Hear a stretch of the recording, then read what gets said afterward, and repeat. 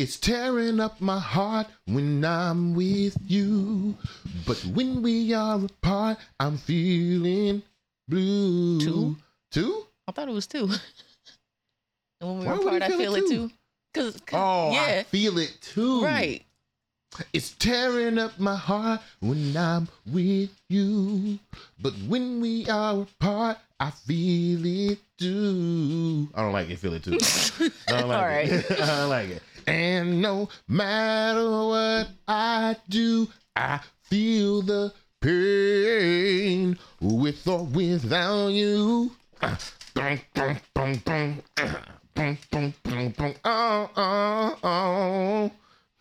me not get into the whole thing. Baby, I don't understand why we can't be lovers. Things are getting out of hand. You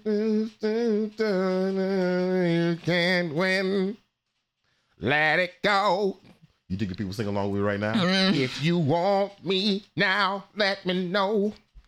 Let us smoke on some weed. I can't take it anymore. It's Wake and Bake with B, Motown on 2. It's 8ish in the morning just for you. And no matter what you do, you feel the pain.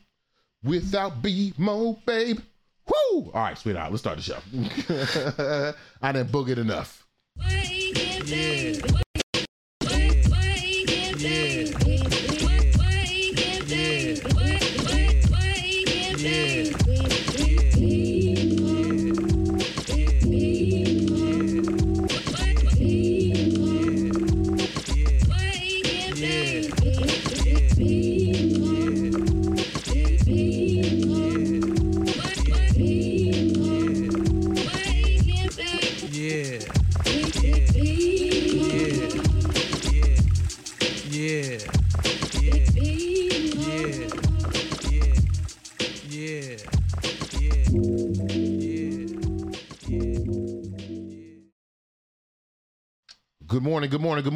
Good morning, and welcome back to another episode of Who Wake and Bake with B-Mo.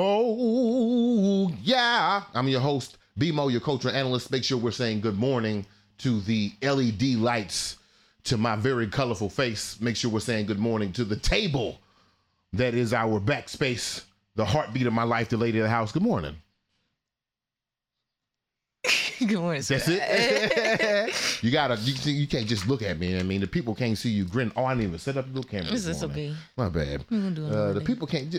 Make sure the people are saying good morning to the lady of the house. It is a mandatory situation. We have a wonderful show set up for you today. But first, we want to shout out the Washington Informer Bridge, WIBridgeDC.com. Thank you to the Washington Informer Bridge for supporting the show. We have some great things and great partnership activations with the Washington Informer Bridge coming up soon. Make sure you follow them at WIBridgeDC on all social media platforms so you can stay up to date on all the newest Black news and non-Black news. They got some cultural phenomenons and some DC happenings. I just found out today that you can go to WIBridgeDC.com and order past issues of the Bridge, only $5, sweetheart. Nice. Yeah. We might have to get a little catalog going on here because I done been in the Bridge a few times, not even a couple times. Yeah, the physicals. Oh, nice. Yeah, we can get them mailed to the house. Very excited about that. And before we get started with today's show, I want to announce something, sweetheart. Okay. We've been talking. This has been a month since we come back. We are 8 shows in. This is the 9th show, supposedly. And we have been talking about this new Blueprint newsletter. Right, this is the opportunity for you to read about the things they're actually talking about on the show. We do a little more fact checking. We have a little more fun with the word and the language of the new Blueprint newsletter. We definitely want you to subscribe to that. But we have something very interesting here. We talked about this on the first week of the show. We talked about how insights give us insecurity, how there are times when I get on the social media and I look at my people who've been watching my story or who've been liking my posts or who's watched whatever reel that I've put up. It's always very low numbers. Very low numbers, like 35 people watching a story a day. but then I'll get like 12 to 15 phone calls about that particular subject that we put on the story. So all that to say that the purpose of this show, the purpose of the New Blueprint newsletter is to really activate some of these ideas in real life. So that being said, the first parlor is coming up on Juneteenth weekend. This Sunday, June 18th, we will have the first of many parlors that will be happening as part of the New Blueprint newsletter, and then hopefully the new Black Brain Trust. Yeah, you can put it up. The new Black Brain Trust. So if you are listening now, if you consider yourself to be a thinker, a prognosticator, a disruptor, a conservative, a descendant of some intellectual in pop culture, this is for you. We want you to put that gumption to work. I'm tired of seeing your siloed tweets. I'm tired of seeing you preaching on Instagram stories to the 45 people that's in your insights. It's time that we actually make this thing for real. So come on out Sunday, June 18th, 2 to 5 at the Small Wooden Box. You can come to the first ever New Blueprint parlor. It will be the first. We're going to use Juneteenth to establish some new traditions. And hey, who knows? You might get a job. This is that kind of situation. You might get paid for pulling up. So pull up. And let's and I hope to see you there. In the meantime, in between time, make sure you subscribe to the New Blueprint newsletter at BMOBrown.substack.com. Related House already put up the lower third. Let's get started with the show. We have some amazing things that we want to talk about this morning. 3 things in particular, like we usually do. Today, we'll also, at intermission, we'll do the world premiere. Premiere. I was doing the echo. Oh, so yeah, you gotta keep echoing. Okay. The world premiere of the Micah Robinson Tone J video. We've been teasing it for the last 4 weeks, but today we actually have results. Some things we want to talk about this morning, though. Okay. I want to talk about Amber Rose. Okay. Season 4 of Wake and Bake with BMO has been an analysis of whiteness, because I think the sneaky thing we gonna do is we gonna disprove whiteness, and then by disproving whiteness, we gonna disprove race altogether. So in season 4, we've been really attacking whiteness. That means we gotta talk about Amber Rose. We gotta talk about Amber Rose, one of the descendants of Walter White. Also today, we want to talk about, what's the other thing? Also today, we've been putting it off for the last 3 weeks. Today, we want to give you the solution to the death of Afrofuturism. But first, we want to talk about something, how do I say this, sweetheart? That's pissed me off. We want to talk about something in the A block that has pissed me off. In the time that we were gone, what I thought would have been revolutionary action has actually been reversed. And I need to figure out in real time what we're supposed to do with these colored folks. Play the clip, sweetheart. Are we going to start with that? Yeah, we're going to start with Bruce's Beach. The family of Bruce's Beach, when they got it back from the city of L.A., they have now decided to sell it back to L.A. for $20 million. Now, the original agreement, when they gave it to them, they said that they can lease it to the county for 24 months, pay a $413,000 money in rent, or sell it back to them for $20 million. So they're going to exercise selling it back for $20 million. Now, we know good and well that land is worth $100 million. Many people are upset about this, say, why do you go through all this court fighting just to sell it right back? You know, you're not leaving generational wealth for black people. That's definitely something that we could definitely talk about for a long time. But at the end, unfortunately, they sold it back to the county. They're going to have $20 million. Hopefully, they can do something with that $20 million and grow that. I hope this doesn't become the norm. When we get something back, we send it right back to them. That's what a lot of people be talking about the situation, sometimes even with reparations, is that sometimes we'll get it and give it right back to them.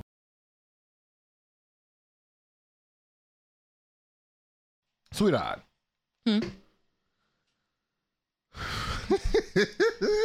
On this show, we have actually done 2 segments on Bruce's Beach. Yeah.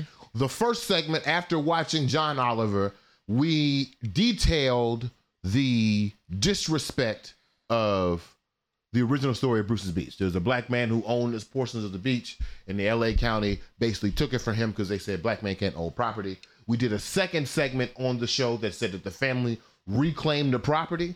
In our time off, you know what these niggas, excuse me.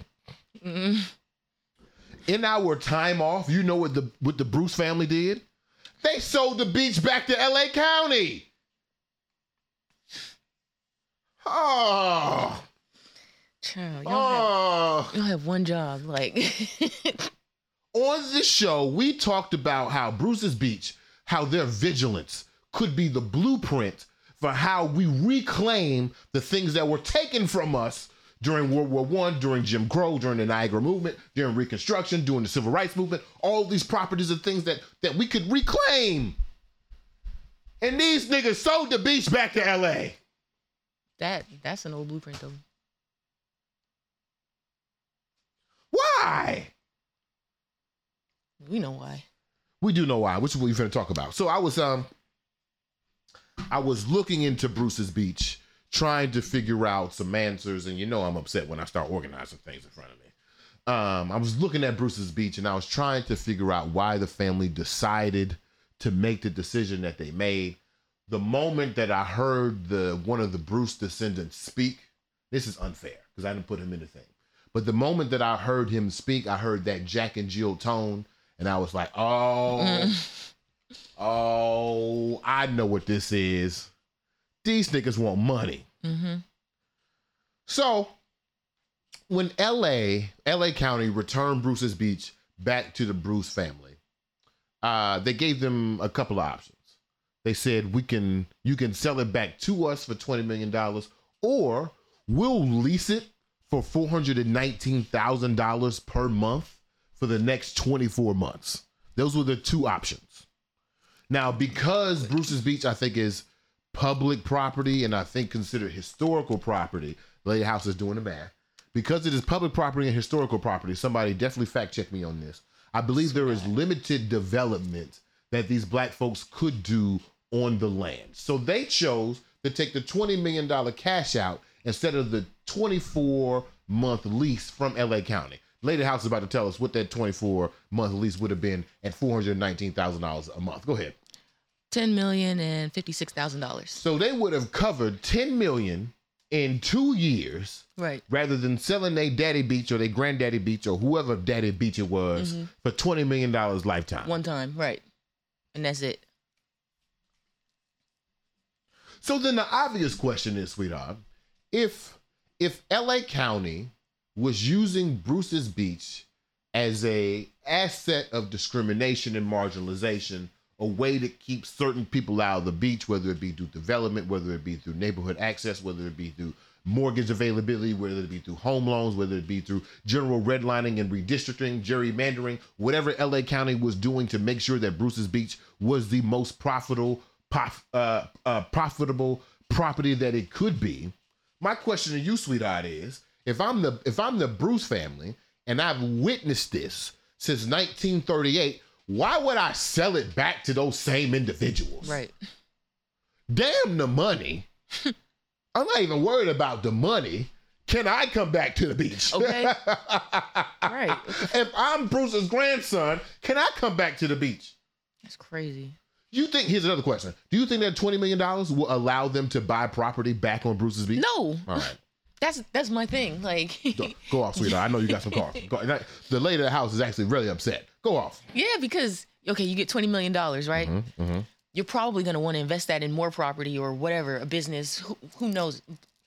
That's not going to get you anywhere because you just had that $20 million. You have no cash flow from the land that was Bruce's Beach. So now you're having to basically pay more for new land or whatever you decide to do with the money, and have no. You gonna sell your daddy beach, right, to get money to go buy property somewhere else, right? Instead of making a retreat or some type of tourism attraction, like. I wonder, sweetheart, do you think the Bruce family was insecure about the amount of money they could have made from the beach? Definitely. Okay, let me ask you a more challenging question because I agree with you. And I don't know, there's too much more we can go there. Is this reparations? Them selling it back? Yeah. I was in preparing for this conversation this morning, I was reading and watching videos on two sides of the argument, in which honestly there's a lot less conversations about Bruce's Beach than I like. Right? I had to really search hard. I was looking for some of my favorite YouTube intellectual people and some of my favorite academics to be talking about Bruce's Beach, and it was very quiet. And I think it's because, like, because niggas was proud at part 2, we reclaimed the beach. Yeah. I think a lot of academics and a lot of intelligent content creators have a hard time being wrong. So they don't want to go back and be like, oh yeah, Bruce's Beach was a mistake. But I can say that. I can say I celebrated Bruce's Beach maybe.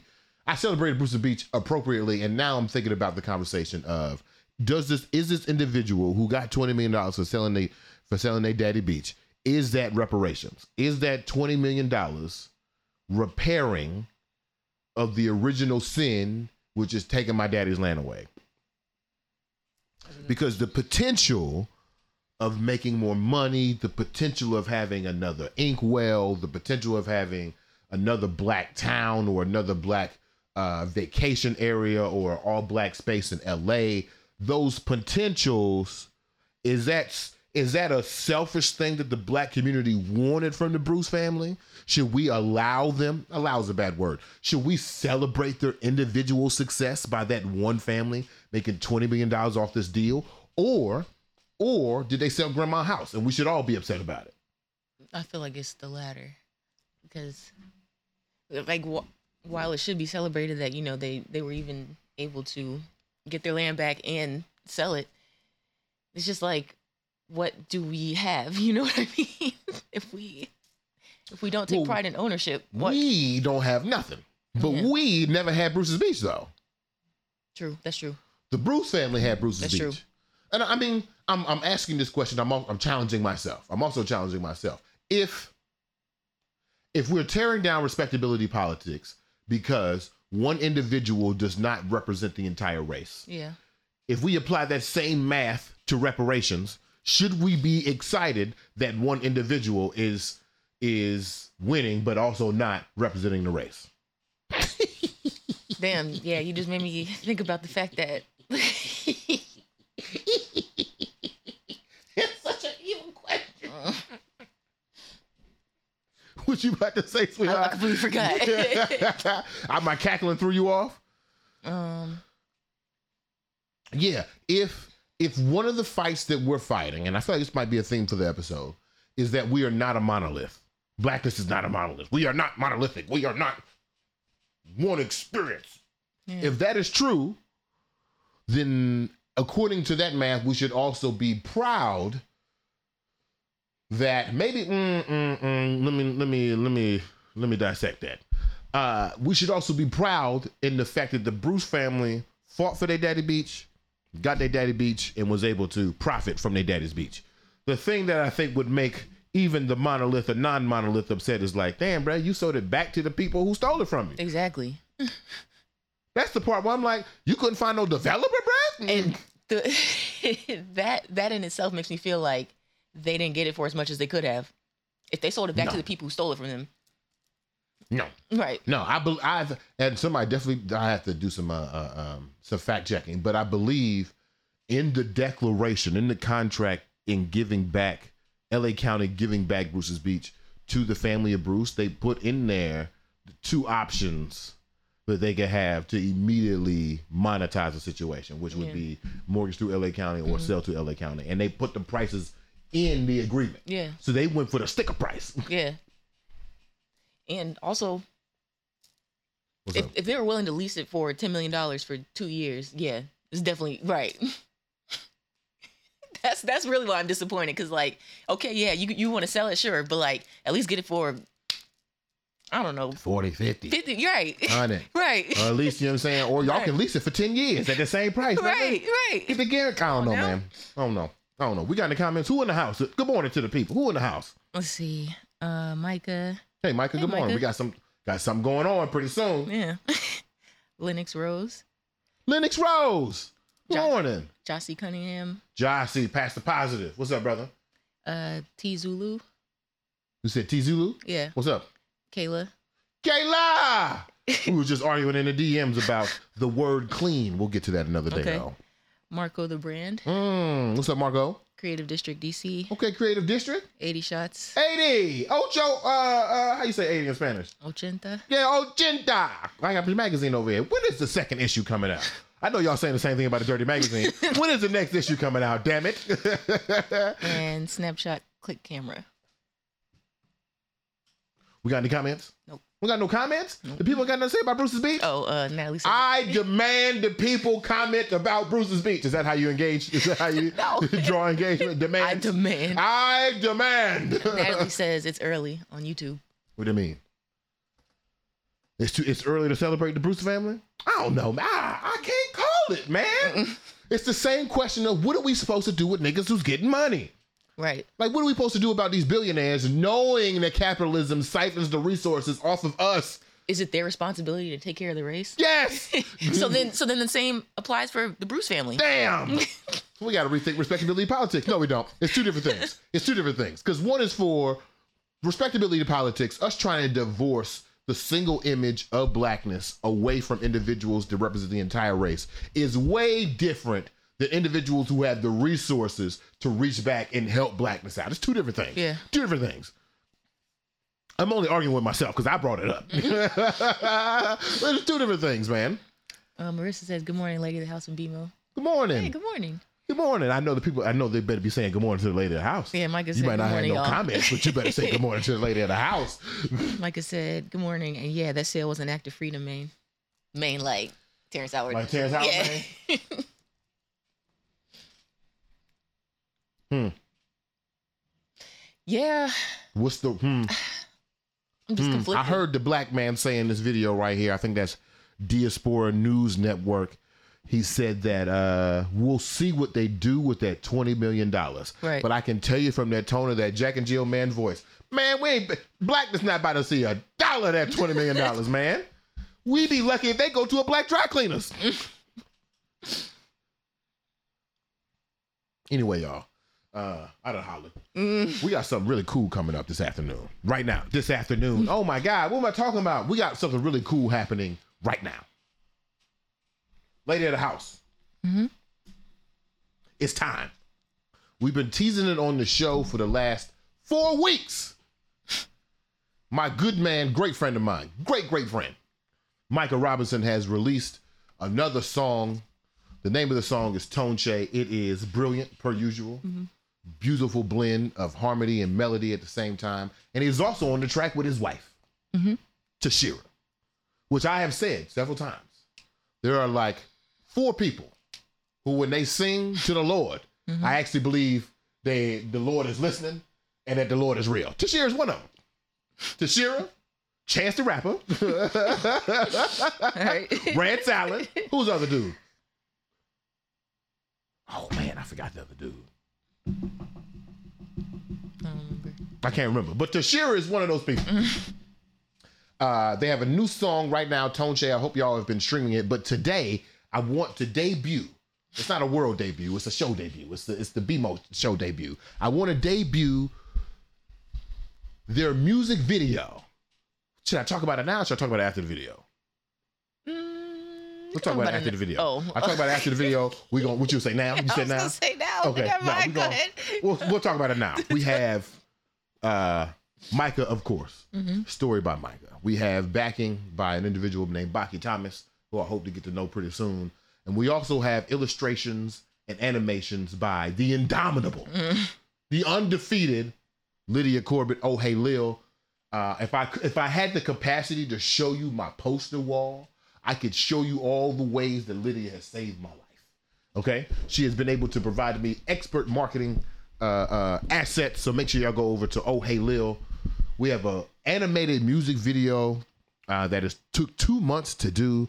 I was doing creative production on the project. That's my only hand liaison between the artist and the artist to make sure we have the best product possible. So without further ado, without me talking any further, okay, this is a continuation of the Chocolate City Renaissance. This is a continuation of how art lives and is in color. All right. You may think music is dead because streaming services. You may think that art is dead because of social media. I got news for you. We still brilliant out here. Lady of the house, cue it up.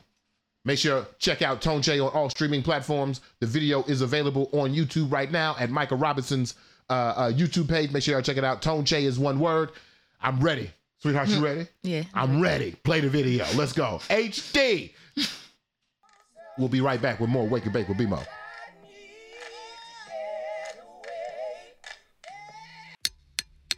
Baby, can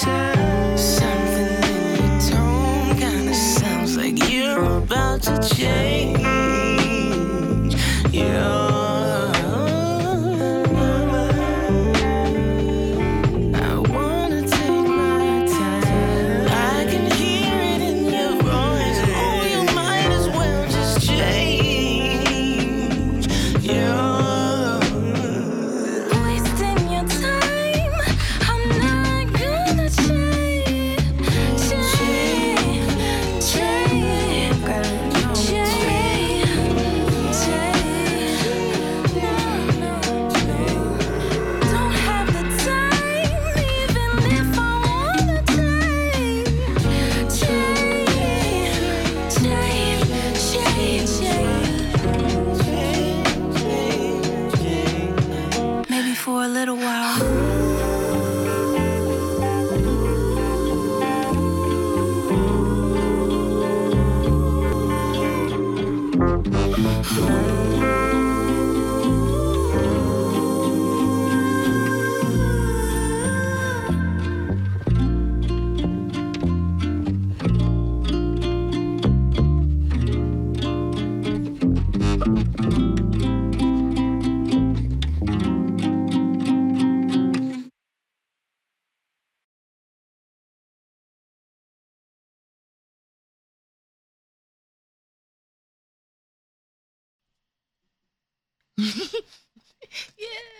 Yeah.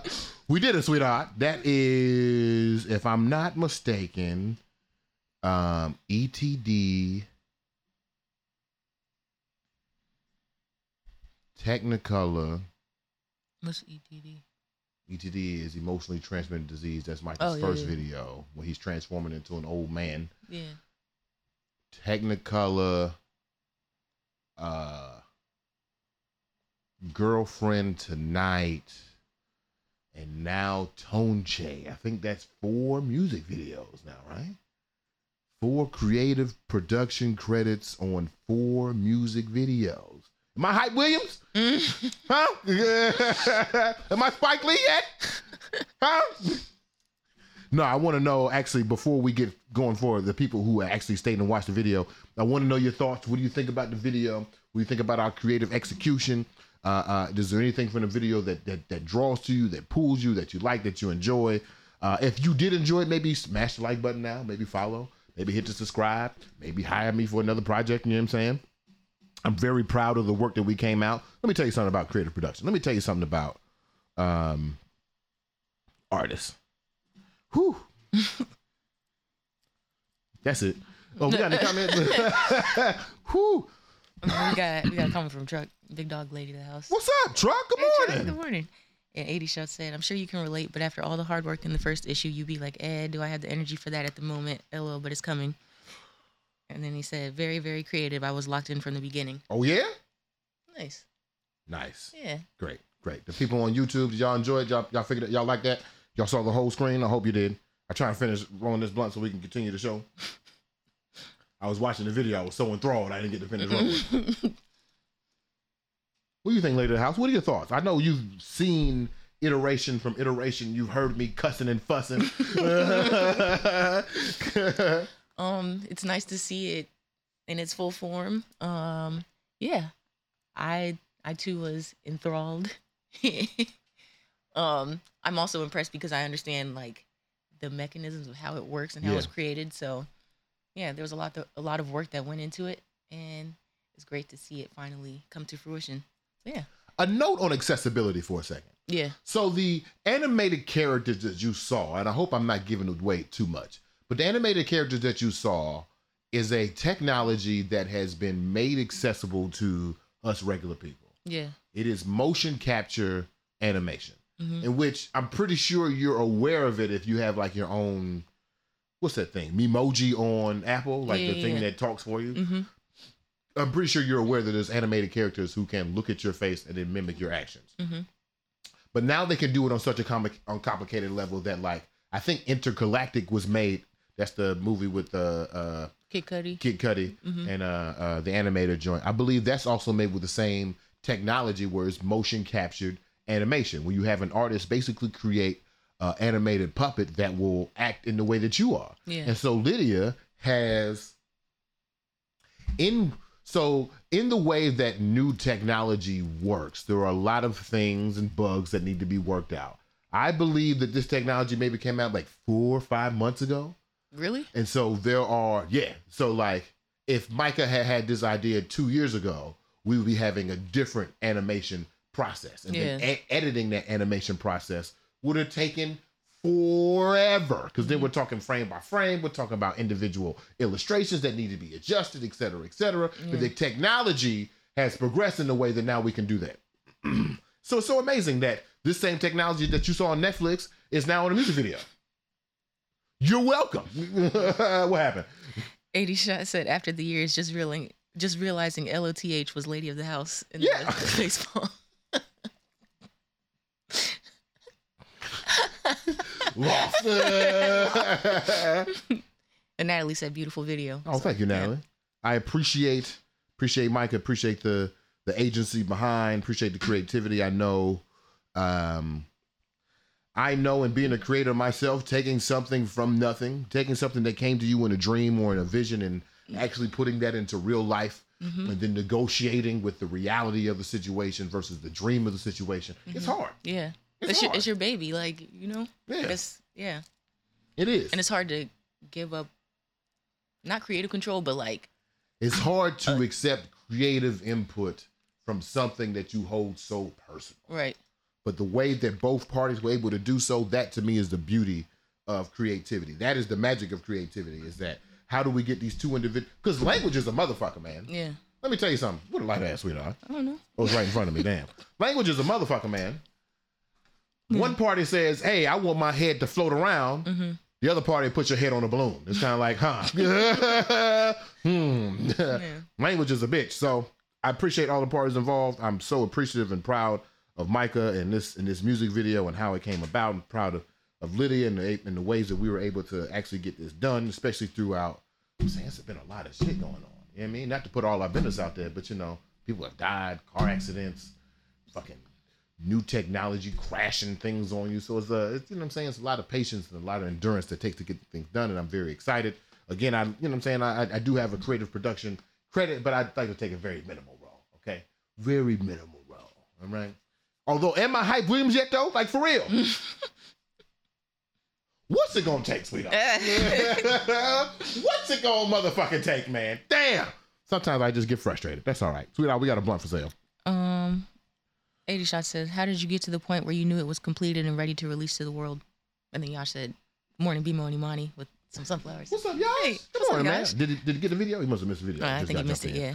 You got to see your video cousin? Right? Right? We just released a new music video with Michael Robinson, the Tone J video. Make sure y'all check that out.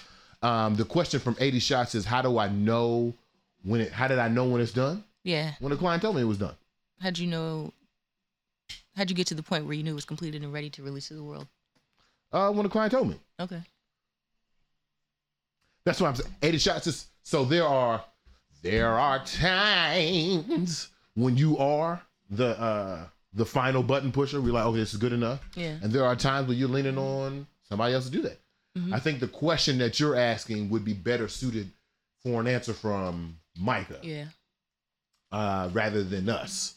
But to answer the energy of your question, I was satisfied with the video after the first draft.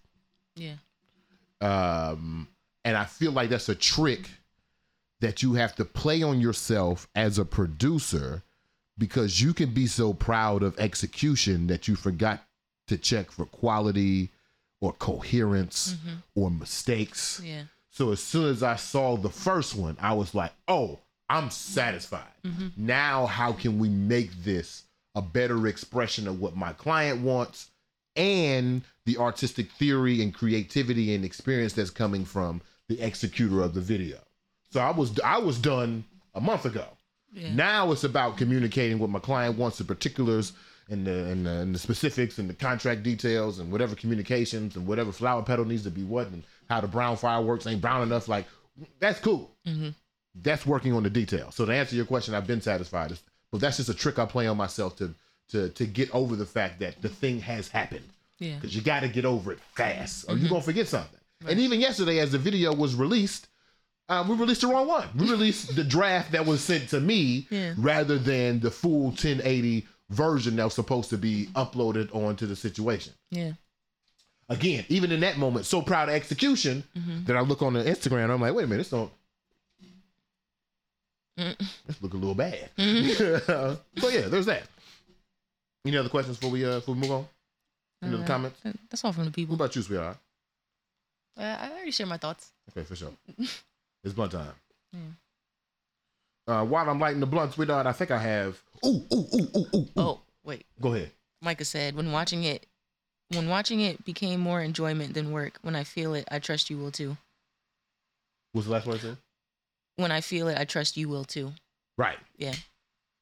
Right. Okay. Yeah. And, and with that, like, not to put gas in the tank, but, Micah's, these individuals that you work with are creative geniuses. Yeah. And you have to, I am not in that way a creative genius. Mm-hmm. I am not the person who can transform, who can initiate the thought of a music video. My music video for Tone Che was completely different. I think I told you about it, about how it'd be like a ballet situation. It looked like a Kendrick Lamar video. Mm-hmm. But I think this execution is better. You got to trust the geniuses around you to handle the things that they can do. What I can do is help you with release. I can help you with assets that surround it.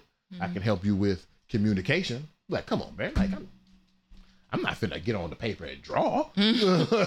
What? There were a couple of times where I wanted to communicate something to Lydia and was about to draw it out. I was like, I'm not finna do this. I'm not finna embarrass us. Does it? And Akila says, Grand Rising, BMO, Lady of the House, and BMO Nights. Hey, Grand Rising, Akila. Good morning, Akila. The Wake and Bake with BMO Nights. I wonder if they know that's their name. We haven't really stamped them this season, but we will. All right, Lady of the House, we have a, what time is it? We got time? It's 8:45. Ooh. We got plenty of time. All right, Lady of the House, we have, what I want to talk about next? You got Amber Rose and Afro Surrealism.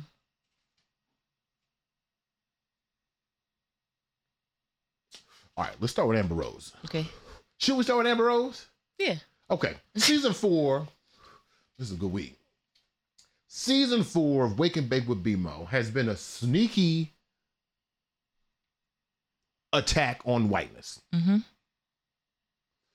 Because I think my strategy is, if we can prove that whiteness doesn't exist, then maybe we can disprove race altogether. Okay. And which the following question is, BMO, if I'm not black, what the fuck am I? Am I not like Martin Luther King? Yeah, nigga, you just like Martin Luther King. But we'll talk about that another time. We, on the first week of the show, we talked about an individual named is Walter White. I have his book right here. Walter White, this man. Wait, can the people see? There we go. Walter White. To the people who didn't watch the show, make a quick emoji vote. If you believe this is a white man, put up a yellow emoji. If you believe this is not a white man, put up your black emoji. All right? Walter White started the NAACP. That's a trick question. It is a trick question. It is a trick question. It's true, but I'm trying to get some engagement going on. You see what I'm saying? If you believe this to be a white man, put up your yellow emoji. If you think it's a black man, put up your black emoji. Are the people voting? Not yet. Come on, y'all. Damn. Walter White started NAACP back in the early 1900s. And the thing that really interests me about Walter White is that we see a lot of his descendants in modern culture. Before I give them the answer, I want to see if they're going to vote. Mm-hmm. We have seen Adam Scott. Damn. Whatever the white man is who created Dilbert, he claimed himself as the same white man who said, get away from black people because black people don't think white people should be okay or that white people should exist. We also have our girl Rachel Dolezal, in which I know as black folks, we want to throw both of these individuals into perpetuating blackness. But if we are also saying out of one side of our mouth that blackness is really just a social caste system, and we have to get rid of the social caste system before we can seek liberation, then we are also seeing that maybe this category of blackness is a problem. Yeah, I said it out loud. That's right, I said it. If blackness is also a result of the social caste, they created whiteness so they can create a black class, so they can siphon from the black class up toward the white class, then the deletion of the black class is how we reach liberation. At least that's what Afro-pessimism system says. That's what racelessness says. That's even to a point where Africana studies says that if we are going to be above the governance system, then we have to get rid of the governance system, right? These are not just my thoughts, okay? So if that is the case, if blackness is a social caste, the social caste that we must recognize must be deleted as part of the whole social caste situation, what does it mean to be vehemently defending your black status. And sometimes when you hear it from an individual like me or another intelligent motherfucker, if you can consider me intelligent, another intelligent motherfucker, you're like, to be black means to defend your blackness means that you are all of these positive things, all these things that we can put on a good spectrum. But then sometimes you hear things about the defense of blackness and it reminds you, maybe this black thing ain't that great. Let's listen to Jocelyn Hernandez go one-on-one with Amber Rose to see what I'm talking about. Oh, and before we go there, I was listening to some intelligent folks over the weekend, right? Okay. And the thing that really pissed me off, it made me mad. The thing that really pissed me off, they were talking about the Cornel West presidency, right? And at one point in the conversation, they were talking about how this conversation about the potential presidency of Cornel West is way better than the conversations that are happening on Black Twitter, Black Instagram, and all these other platforms. And as I discussed with y'all before when we talked about relationship talk, like dismissing these conversations as inferior, it's really dumb. Right. It's really like, it's part of the same problem that we have with academics and professors. The fact that these people live in these siloed communities and don't want to engage with the pop culture world, engage with the relevant culture world, engage with the trending world because it's beneath them. Why? Right.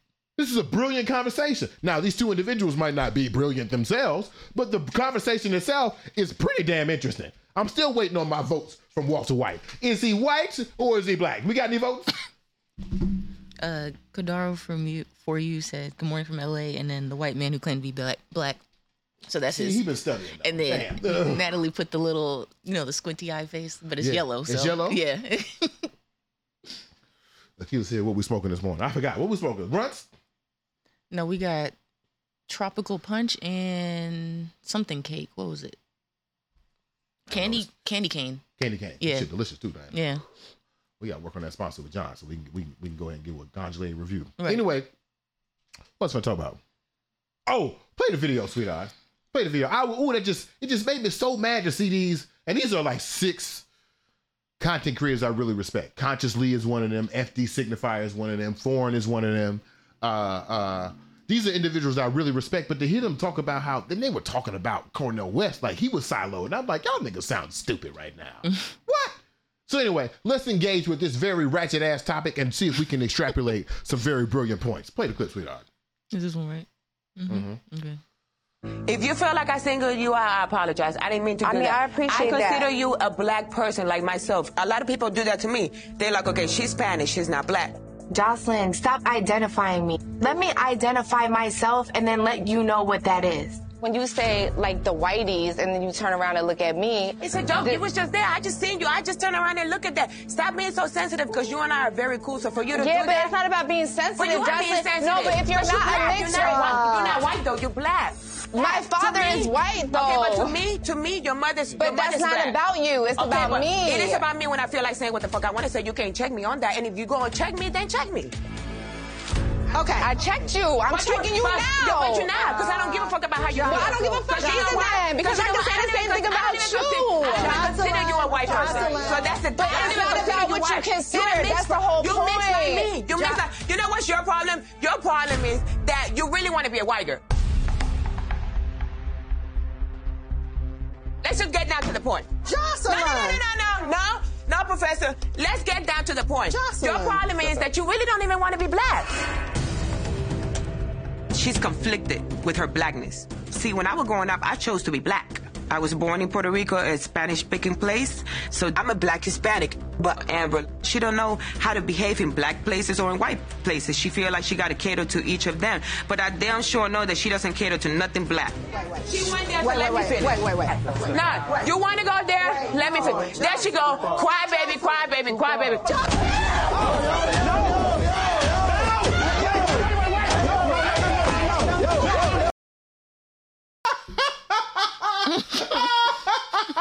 You know why I'm laughing? All right, so there's 2 points here. Jocelyn brought up 2 points. One is actually a verification of something we talked a couple weeks ago. A couple weeks ago, we made the biggest racial discovery in centuries, we discovered what the white N-word was. And Jocelyn said it in here, and it caused this half-white woman to want to fight. And you know what the white word was? It was white. Right. She called this white woman white, or I'm sorry, she called this biracial woman white, and that got her ready to fight. Which is crazy because just a few seconds prior, she even said her dad was white. So that's right, because she can say it, but other people can't exactly, say it. Exactly. I think we got something. We're gonna have to write that book or something, man. We got something. The white N-word is definitely white or white tea. Right. She was triggered. The other thing, though, is like there's a conversation about the existence and the belonging to black spaces. The existence and the belonging to black spaces, and also the identification of biracial people, how they are identified as not black, not white, but biracial. Some of them. Yeah. And in this clip, Amber Rose is definitely leaning towards the biracial conversation. And in real time, I don't know if I even have any preconceived thoughts, but in real time, I want to address this conversation in light of the thesis of the show, which is to destroy whiteness in the sense to destroy all race together, or the racial caste system that exists. And the thing about this clip that kind of like makes me feel a little weird, it's not Amber Rose. Okay. It's Jocelyn. It's Jocelyn's harsh defense of blackness. Yeah. Seems, if like, I just say it. It feels like some people you're not supposed to agree with.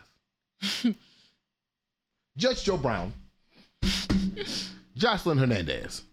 I don't know if I'm supposed to agree that the identity that's forced upon you is the identity that you also have to accept within yourself. Okay. And I believe, not that I'm taking sides, but I think that's what Amber Rose was trying to say, was that you don't get to identify me. I identify me and I tell you what my identity is. Yeah. But to be forced into blackness, I don't know, sweetheart. If somebody was like yelling at you, you're black. You can't be anything else because you're black. Yeah. Matter of fact, if you don't want to be black, you must want to be white. How would that make you feel?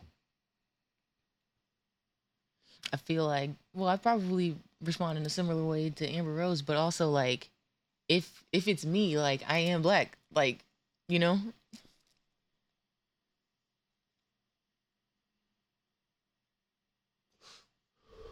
What if it was an African?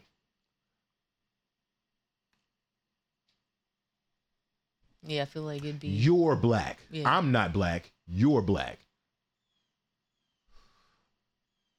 Like the African person is telling me that I'm black? Yeah. Oh, okay. Because I mean, and to share a bit of your business, you went through, I don't even know if it's a microaggression. I would call it a regular aggression when you were in the lift on the way to work. Yeah. Can you tell the people what happened? If you want to share. If not, then we'll just talk around it. Yeah, I don't mind sharing. Tell the people what happened. It's just not a regular lift ride. You exchange pleasantries when you get in the car, whatever. I don't think he really said anything. Yeah. He was on the phone the whole time, so I had my headphones on, listening to music, whatever. And so then we're getting close to the office, and I turn my music off, and I don't even know what language he's speaking, but I clearly heard him say Akata, like talking about like he's driving. I heard him say Lyft and Akata or whatever, so I'm like, okay, he's obviously talking about me. But like, to me, I was more offended than maybe, I don't know, more than the N-word, but it kind of felt like that same type of energy, like you're an other, and it's like a derogatory term. So I felt like damn, I'm just in the like, you don't know anything about me. You haven't said 2 words to me. How do you even know what I am? So yeah, that's what in this moment, as Afro-Latina Jocelyn Hernandez, who, by her own words in this clip, did the Walter White. She was born a Latina woman, but claimed Black existence because she's Afro-Latina, which Afro-Latina and Black American, which I think would be different. Maybe. I don't even know because all these things are made up anyway. But she has, just like Amber Rose, also assumed the identity in part or in full of Blackness. To hear another Black person calling another Black person Black feels like that moment you had in Lyft. It feels like you're other. You're not us. Yeah. Right.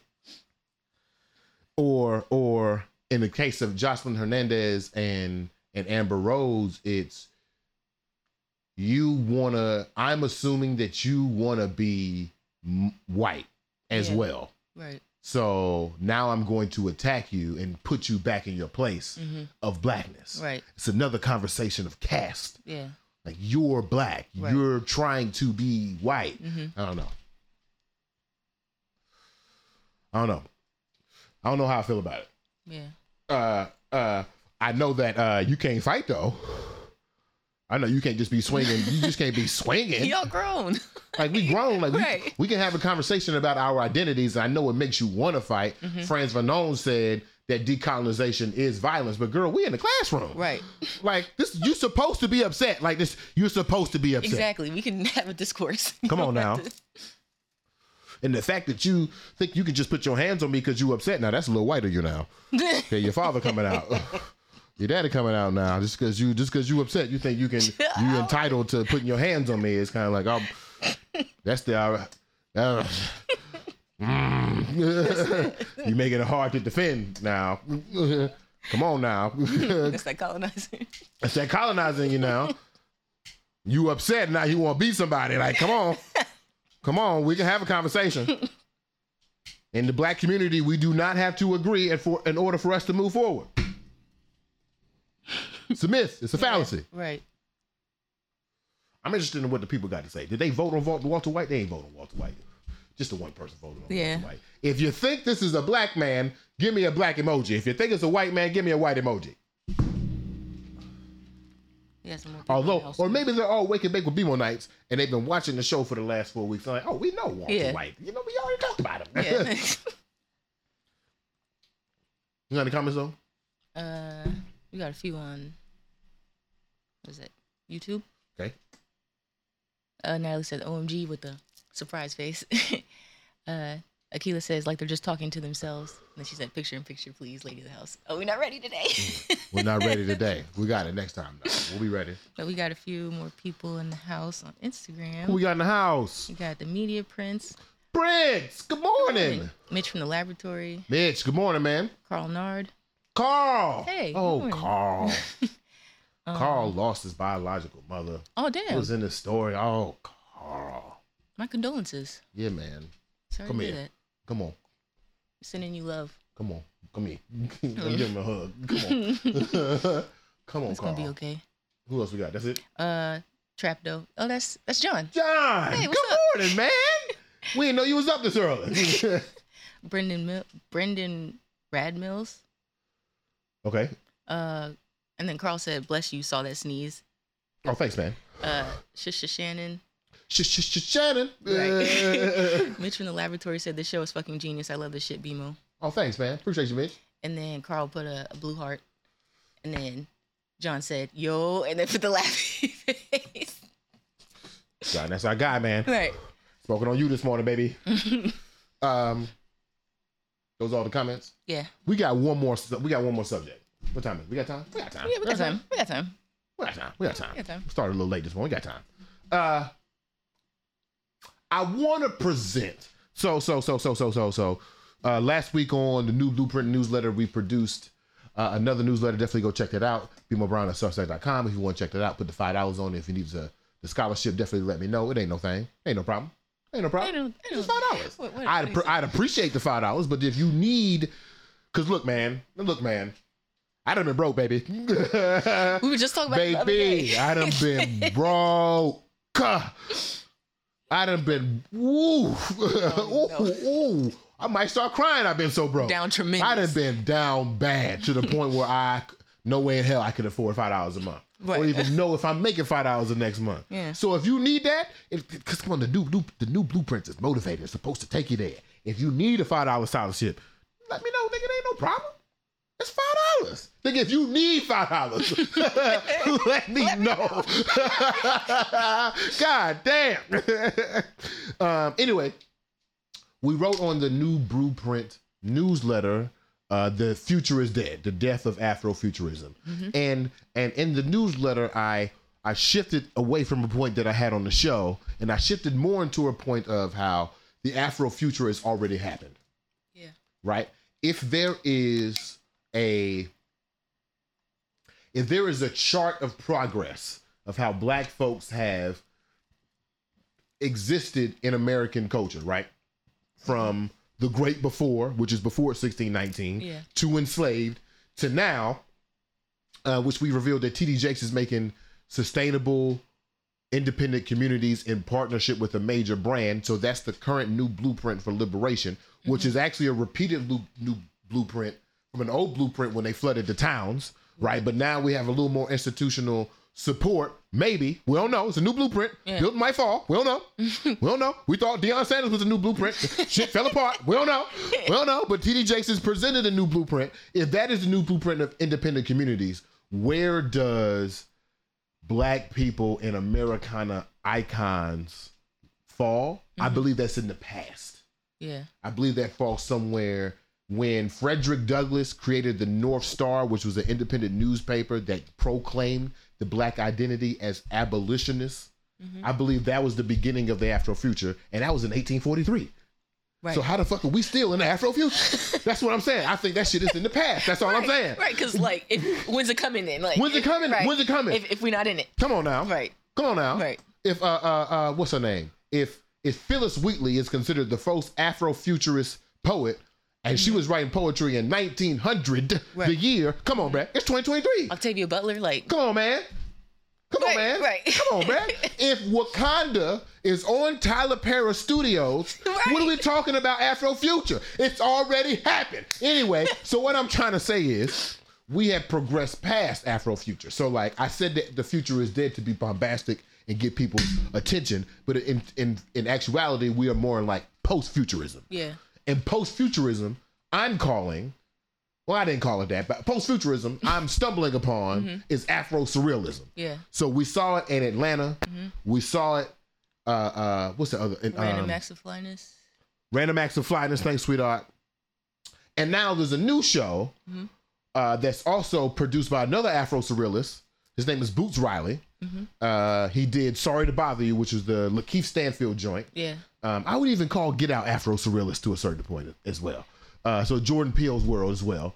The Sorry to Bother You guy, Lakeith Stanfield, who might be in the embodiment of Afro-surreal. That nigga's weird as fuck. I kind of want to even throw, I was thinking about Lovecraft Country, but I don't really know. That might be more. That might be more futurist though. Right, but there's also a little bit of science fiction. Well, yeah. So does that mean it's surreal? I don't know. We got to come back with an actual because definition. She changed races, so I think it could be a little surreal. It could be a little surreal. Yeah. Could be. Yeah. Could be. Yeah. Good call, sweetheart. Thanks, sweetheart. But now we have the next iteration, which I think proves that we are moving towards a more Afro-surreal. I want to play this trailer. We'll be right back with more. Who wake and make we be mo? I think I'm going to be in the corner responding with you, though. Maybe I got to look down.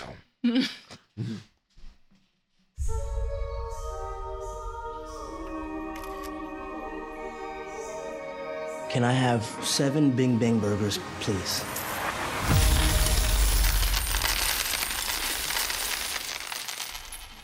Be plenty more where that came from. Why you so damn big, bro? Heart, head, hands, feet. As long as I push, there's no defeat. Get your mind right, half-wits. As long as I push, there's no defeat. Get your mind right, half-wits. The world is not ready yet. I just feel like I can't breathe in here. We beat to rap what, key beat to lock, but we beat to rap what. You never been out there? Just hit the sideshow with us. Well, I'm a Virgo, and Virgos love adventure. We showing up with a giant. Let's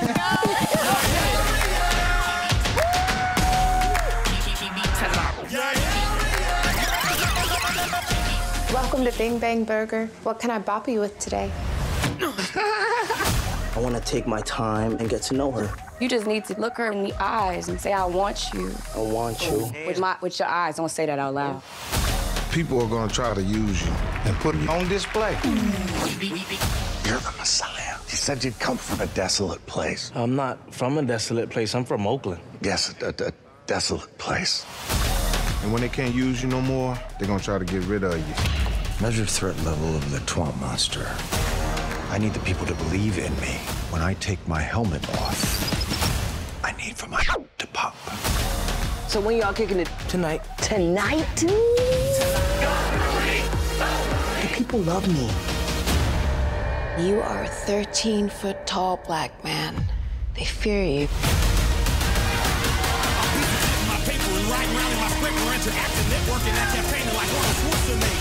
The whole thing has to be torn down. Damn. Spotlight. You're illegally trespassing. How about this, mother? I don't sound like none of y'all. I ain't got no giant.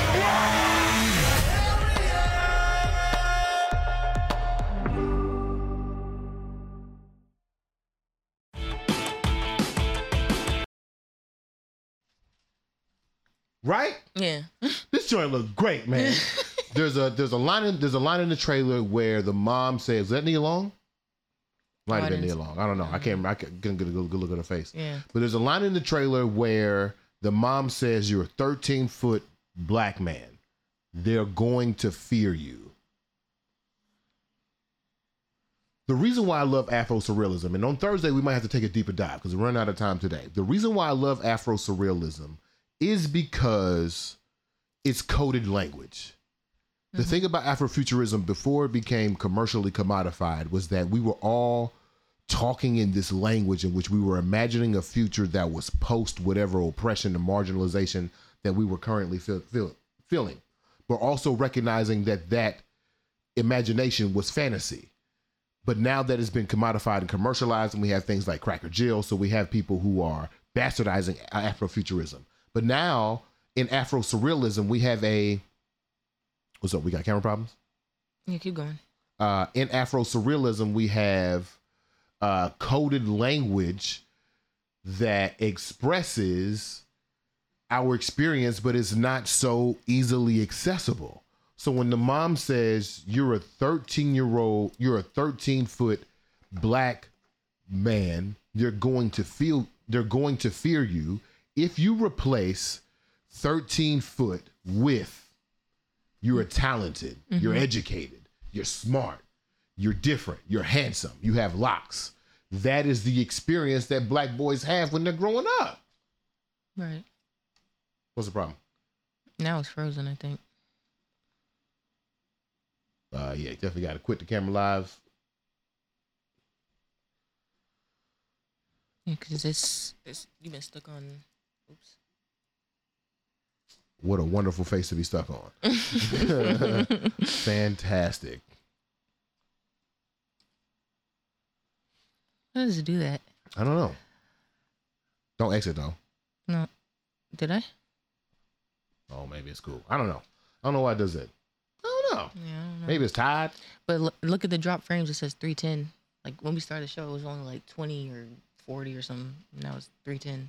But it's only 3.3%, so I don't know.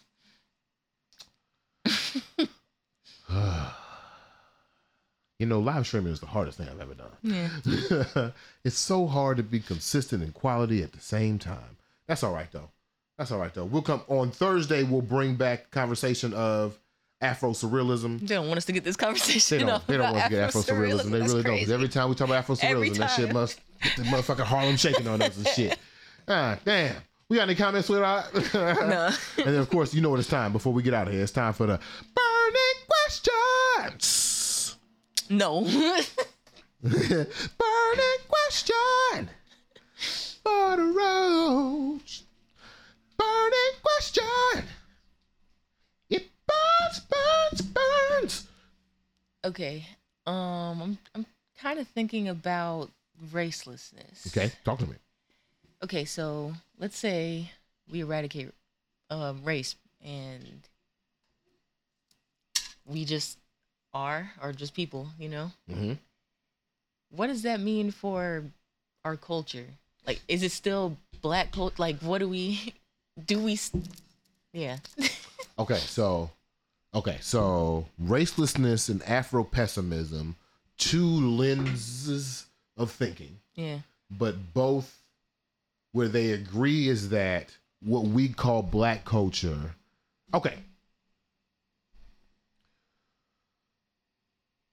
They both agree that what we call black culture is actually the subcaste. That's the lower class. That is the siphoned from the gentrified. Yeah. Oh God, what's it called? There's a smart word for it, but I can't think of it. Fuck, I can't think of it. I know what it is, but I don't want to sound stupid by trying to pronounce it. It is wrong. But we are the underclass, right? And Afro-pessimism assumes, the pessimism comes from that assumes that we can't do anything about it. That the world exists because there is a lower class to take from. Yeah. If you were to translate that in capitalism, we would all agree that the lower class, the poverty class, and the middle class are the class who are actually upholding and positioning the upper class to be what they are. There would be no top 1% if there were no 99%. We all agree with that. Yeah. If we take that same math and we apply it to race, there would be no white if there was no black. There would be no clean. There would be no pure. There would be no right. There would be no good if there was something that system couldn't take from to make sure that they were still good. Best example is slavery. Okay. You can't get the United States without slavery.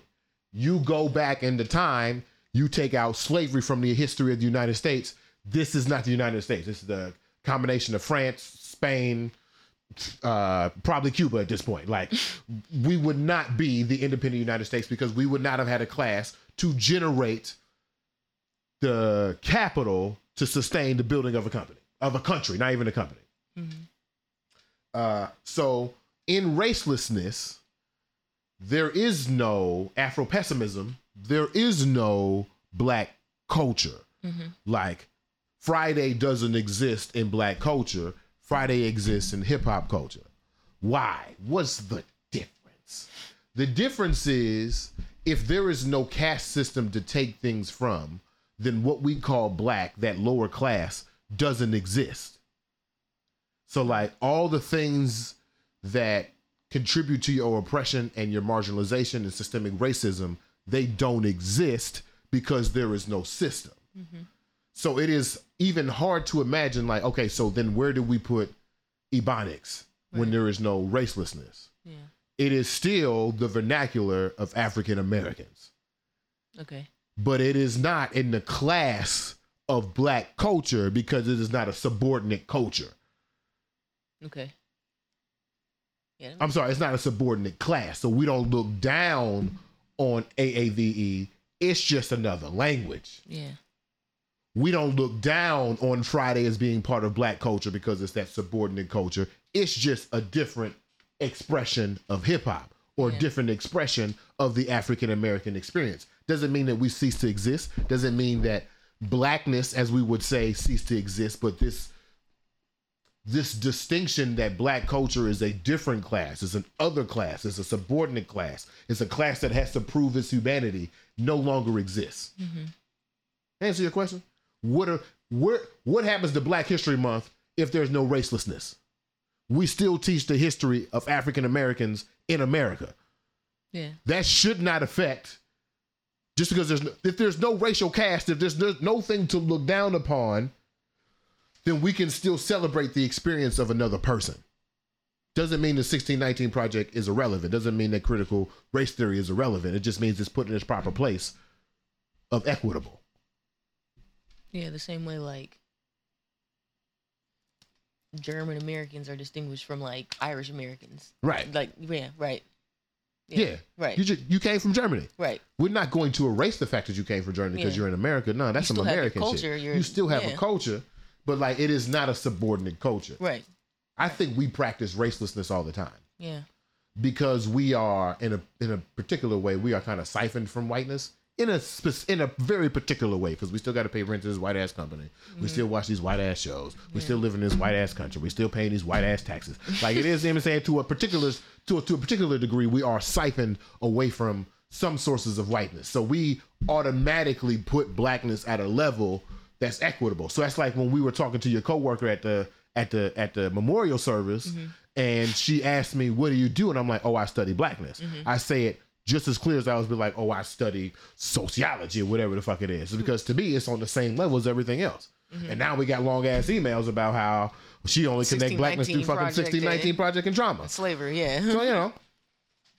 Yeah. Okay. No, answer my question. All right, cool. We got any comments? Or we can get up out of here? Yeah, it's still tripping on Instagram, so It's still tripping? They probably booted you or something. I don't know. They booted me from the gram? I mean, it says you're still live, but you're still stuck on the same face. So. You went out and came back in? Several times. Damn. I'm the only person here now. Yeah, they got me up out of there. Yeah. That's all right, though. The good people will find me. But we're going to get up out of here. We want to play Michael Robinson's video one more time before we go. To the people who are listening, we appreciate you checking us out. Make sure you subscribe to the podcast and, you know, get us and share us to all the places that we're supposed to be. We're on Apple Podcasts, Spotify, et cetera, et cetera. To the people who are watching, you can always watch the instant replay on YouTube, which is right now. And then the edited version will be out a little later on this week. But before we go, we want to play the music video by Michael Robinson's Tone Shade one last time. Leave a comment, hit the like button, subscribe, tell your friends, be good. Yeah, I mean, love yourself. Listen to the Lady House. Good morning.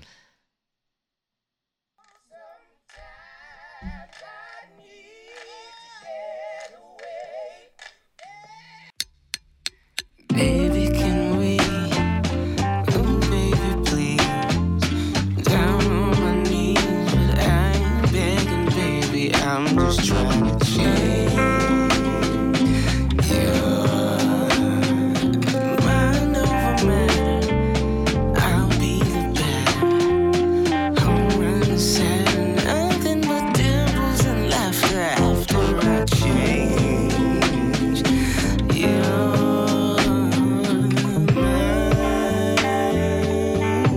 Wanna take some time. Something in your tone kinda sounds like you're about to change.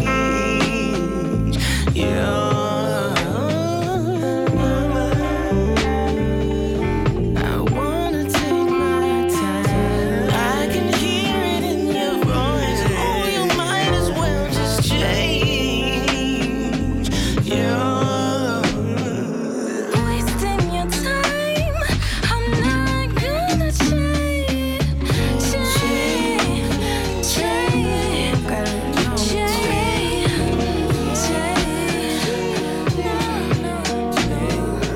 Don't have the time, even if I wanna change.